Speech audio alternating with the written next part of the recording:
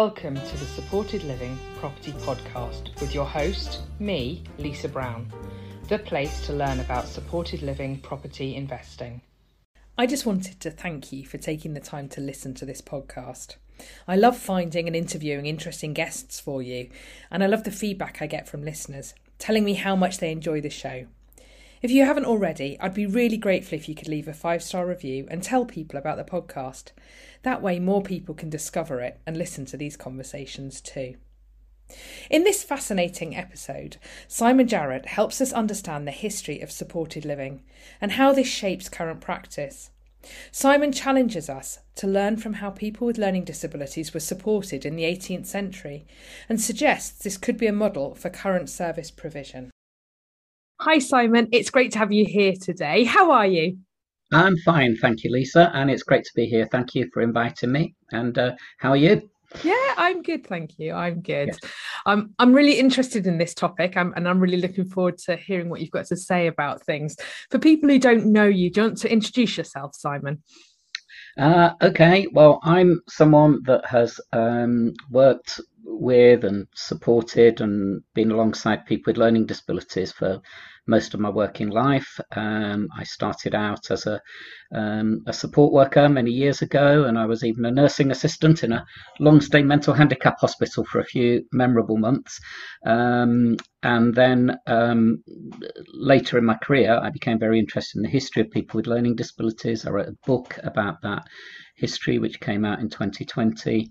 And I'm the editor of a magazine called Community Living, which is the only sort of UK-wide print and online magazine about learning disability, and we campaign for equal citizenship for people with learning disabilities. Absolutely. And that it's obviously an important publication. It covers lots of really interesting stuff, doesn't it? So if people are... And you wrote a great article for it about your work, which we were really pleased with and which went down very well with the readers. Oh, thank you. That's very kind. It was great to be able to talk to people about what we do as well. So thank you, Simon. But now obviously you mentioned your book, and I think that's one of the subjects I think is really interesting to talk about with you today. Do you want to tell us a little bit more about it? What's it called and where people can find it? And then we'll talk about the content a bit. Sure, yeah. Well, the book is called Those They Called Idiots. It's the idea of the disabled mind from 1700 to the present day. And it's basically a sort of history over the last 300 years or so of people with learning disabilities. It's published by Reaction Books, and that's Reaction spelt with a K. You can get it from them, but you can also get it from Amazon or any other online retailers. So we'll add a link to the show notes so people can find it easily as well, Simon. So so tell us about it. Tell us about the origins and history, I guess, because we're looking at this from supported living, which is obviously a fairly new concept, really, isn't it? So when you're looking back over history, where does it come from? Where's the background? Yeah, well, it's interesting. It's sort of a lot of the concepts we have today we think of as new concepts, but one of the things I argued in the book was I went back further than most histories of learning disability go. So a lot of these histories start in the 19th century with the big asylums, which a lot of people know about, that people who were known, at the time by the very what's become the very offensive term of idiots, were put, idiots and lunatics were taken out of communities and put into these long stay asylums, which were stuck in the middle of nowhere in rural areas where they were expected to spend the rest of their lives, and they were kept apart from mainstream society. But the question I ask in my book is, where were people before that? Because obviously there were many centuries before that. And what I argue in the book is that actually in the time before the asylum era, which began in the middle of the 19th century, really in the 1840s, 1850s, actually, to my surprise, and many people's surprise when you start to research this, is that people with learning disabilities, even though known as idiots at the time, were very integrated into and accepted in society. Many of them had jobs. All of them lived in their communities. They didn't live in institutions because there weren't the institutions at the time. And local communities found a way of accepting them into their networks, family networks, neighbourhood networks, and so on. So we all say that care in the community, which began in the 1980s when the long stay hospitals began to be closed down and people moved back into the community, that this is a new concept that we've invented, and supported living and supported employment and all the rest of it. I actually argue in the book that these things happen very naturally before the 19th century, and we can learn a lot from how previous communities managed this. Yeah, okay. It makes perfect sense, doesn't it? Absolutely. What do you think we can learn from that then, Simon? What do you think were the key things as you, I guess, before we get to that, sorry, it must be quite hard trying to find the history of, these aren't big famous people, I'm guessing, who were, on the front pages of local of papers or being written about in books, or so it must be quite a hard history to track down. And a lot of people said to me when I began this history, well, you're just not going to find it because these people couldn't read and write, they left no record, they didn't become famous or anything like that. And there was this dangerous assumption, therefore, that people made, that before people lived in the asylums and the institutions, they were badly treated. They said, well, they must have been kept in chains, they must have been hidden away in attics or cellars and blah, blah, blah. But they had no factual basis for assuming that. So I decided to look in the sources of everyday life, really. And I looked at things like the jokes that people told in the 18th century, which included people with learning disabilities, about the slang that was used to describe people. But I also looked at things like criminal court cases in the Old Bailey of people for sort of minor thefts and things like that, and found lots of defendants who'd been described as idiots or imbeciles or whatever, and also civil court cases which were about people's inheritance and whether they could manage their own property and whether they could leave a will and so on. And so all of this gives an insight, actually. You see how people are spoken about and how they're viewed and perceived by society. Even things like religious sermons which were preached in the open air, people had a lot to say about this group of people that they called so-called idiots. So actually there was an enormous amount of information. I looked at caricature and art as well, and you can see it all there. Oh, fantastic. Okay, that makes perfect sense. So the lessons that you think, are applicable from what you learned from that would be really interesting for people, I think, looking at this in a modern context.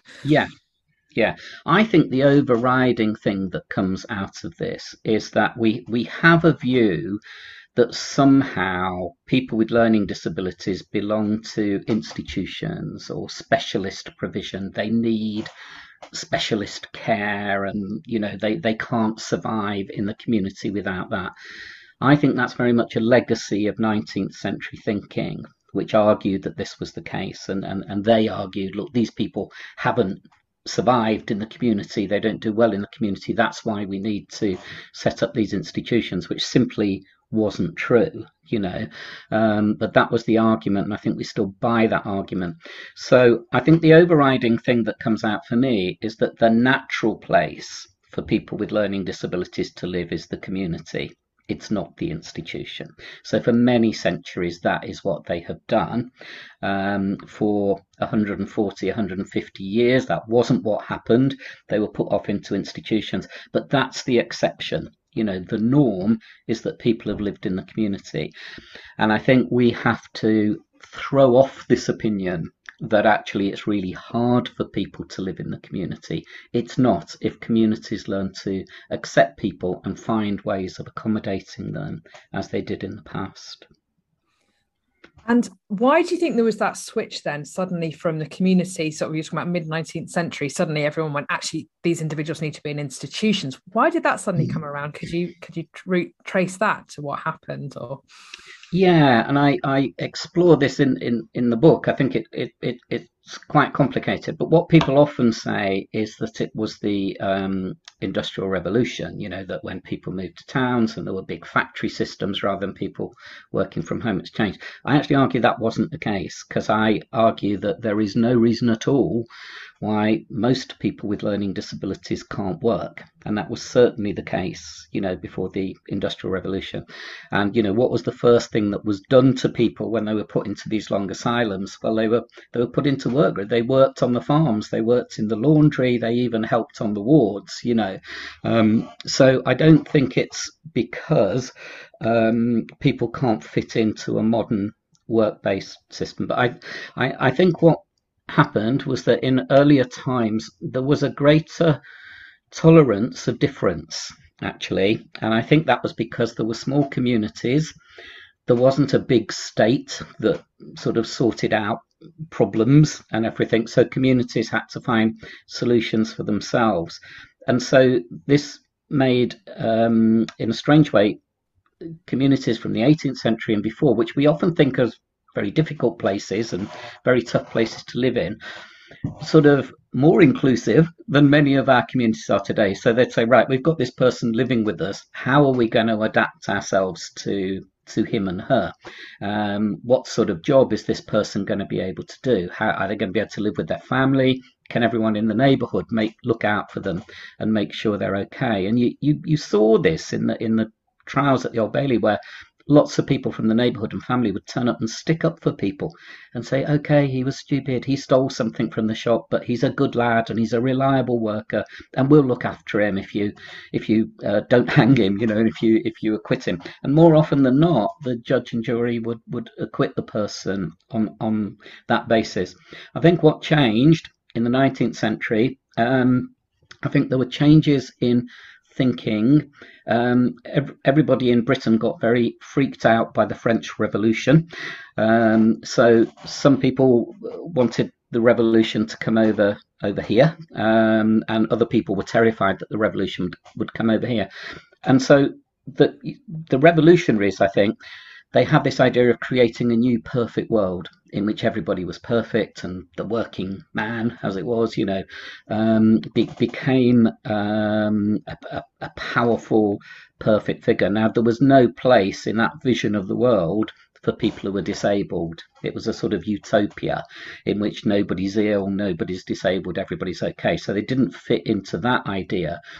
And then people on the right who were against the revolution sort of became very suspicious of outsiders and anybody who was different, and wanted people to conform and be contributing and responsible members of society.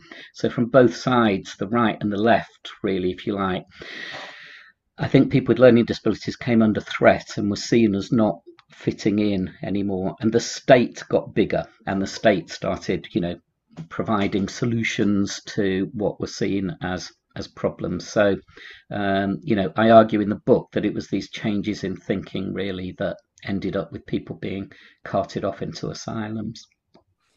And then, as you say, that lasted for what you're saying, about 140 years, something like that. So a long time that, thinking lasted. Yeah. Why the change? What do you think drove the change away again, back into the care in the community concept? Okay. Well, I mean, the care in the community move began really in a practical way, physically, in the late 1980s and then through the 1990s. And I was around working in that time and working with people who'd moved out of hospitals, were moving out of hospitals back into the community after sometimes 50, 60 years, living in these hospitals. Now, I think a number of factors contributed to it. One was there had been a whole series of scandals in hospitals in the 1950s, 60s and 70s. A very big scandal at Ely Hospital. There was scandals at St Lawrence's Hospital in Caterham, and many, one after the other. You're talking about kind of abuse situations. Abuse scandals. So some quite often exposed by television, of people being terribly treated, physically abused, having their money stolen from them, just enormously exploited and abused in these environments, which had become very isolated and very corrupt. So there were a number of government inquiries, And I think rights groups started saying, "What are we doing? Locking all these people up in long stay hospitals." And reports started coming out. So from the 70s and 80s, there were things like Better Lives for Mentally Handicapped People. The language changes all the time, And then another report in the 1980s called An Ordinary Life. And the argument was, why are we doing this to people? Why can't they just come and live an ordinary life in the community? And all of this fed into the move. But the unlikely person who made it all happen, who got people out of hospice and back into the community, was Margaret Thatcher. So there was the thinking in the Conservative government at the time was that, as well as being bad places because of all these scandals, but hospitals were uneconomic, and that it was a ridiculous way to deal both with people with learning disabilities and people with mental health problems. So there was this desire to integrate people into health services in the community and other community services. And that's been very much kind of driven the current thinking, isn't it, around being part of a community, and the driver for that. Now, obviously, we've not got it all right, have we? There are still, sadly, a lot of people who are in long-term institutional sort of settings. I think they're probably not, like they were then, like huge, great big Victorian buildings with hundreds and hundreds of people in. But there are still issues, aren't there, today? There are. There's a lot of concern, which people, I've no doubt, will have seen in newspaper and television reports, in particular about what are known as assessment and treatment units. And these have sort of started in a way that's concerning quite a lot of us to sort of replicate really what was happening in the institutions at the end of last century. So quite closed and quite abusive environments, which it's very difficult for people to get out of once they've gone into. So the idea of assessment and treatment centres is that a person is sent in to be assessed and treated if they have behaviour difficulties or adaptation problems or, severe mental health problems or whatever. And that after that period of treatment and assessment, they come out into an appropriate supported setting in the community. But as people might have seen from recent reports, we've had people staying for as long as 20 years in some of these environments, and there has been lots of abuses. The most famous or infamous being Winterbourne View, which was exposed in a Panorama program about 10 years ago or so, where we saw all the horrible treatment, really awful physical abuse, dehumanizing treatments of people, which we were seeing in these documentaries back in the 1970s and 80s, So we're very concerned about that. We're also very concerned, I think, that we've had care in the community has been a success. I need to say that, first of all. It's been a huge success compared to what happened. But, nothing is ever perfect. And we do worry that some people are living in their communities, but they're not really part of their communities. They live in very small settings, but even a very small setting can become institutional. And because of lack of staffing or lack of interest from staff or whatever, people are not really getting out and being part of their communities. They're just living somewhere, but really quite isolated. So there are problems still to deal with. What would you say are your key kind of lessons, things that should be taken away from the things that you learned looking at looking at this all through the telescope of time, I guess? Yeah. What would you say your key learnings for people, who are perhaps working in this sector now, who are thinking, well, why is this relevant to me? What do I need to think about now? Yeah. Well, I think what we need to, we're often asking, well, what do people with learning disabilities want, and what is the best thing for people with learning disabilities, and so on. And if we listen to people, if we listen to any survey that has been done of people with learning disabilities, actually what they want is pretty much identical to what everybody else wants. They want a good place to live where they feel safe and protected. They want a job, although unemployment is massively high, 94% amongst people with learning disabilities. Most people want a job, and most people are capable of doing a job as well. And they want contact with friends and family and a social life, good transport, blah, blah, blah. All the things that any of us would say if we were asked, what do you want from life? So I think we have to remember that this is a group of people that are not alien to the rest of us and don't have completely different aspirations to the rest of us. They have the same aspirations. And I think our job is to support people to do these things. Yeah. And I think this is why supported living is really important, because people want to live in their own homes and live their own lives and feel safe and secure in doing that. So the more we can move away from larger institutional, even small institutional settings, the better, and just give people the chance to live their own lives. In the 1980s, we had a report which was called An Ordinary Life, and it was all about why people with learning disabilities should lead an ordinary life.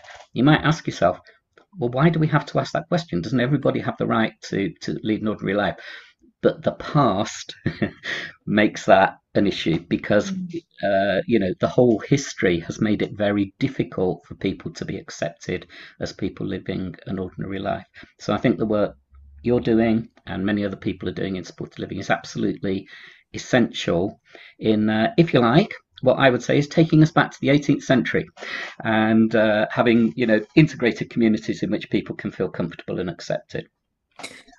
Yeah, it's really fascinating to be able to look back that far and see how people were just part of their own communities, and how and we need to be thinking how we can shape that and make that happen again. And I guess there's a big societal change that needs to happen around people accepting individuals and seeing individuals as themselves, rather than being scared or threatened by people, which I think is sometimes a perception, isn't it? That's absolutely it. And I think the problem has been that we expect people to adapt to our society in order to be able to be a part of it if they're a bit different.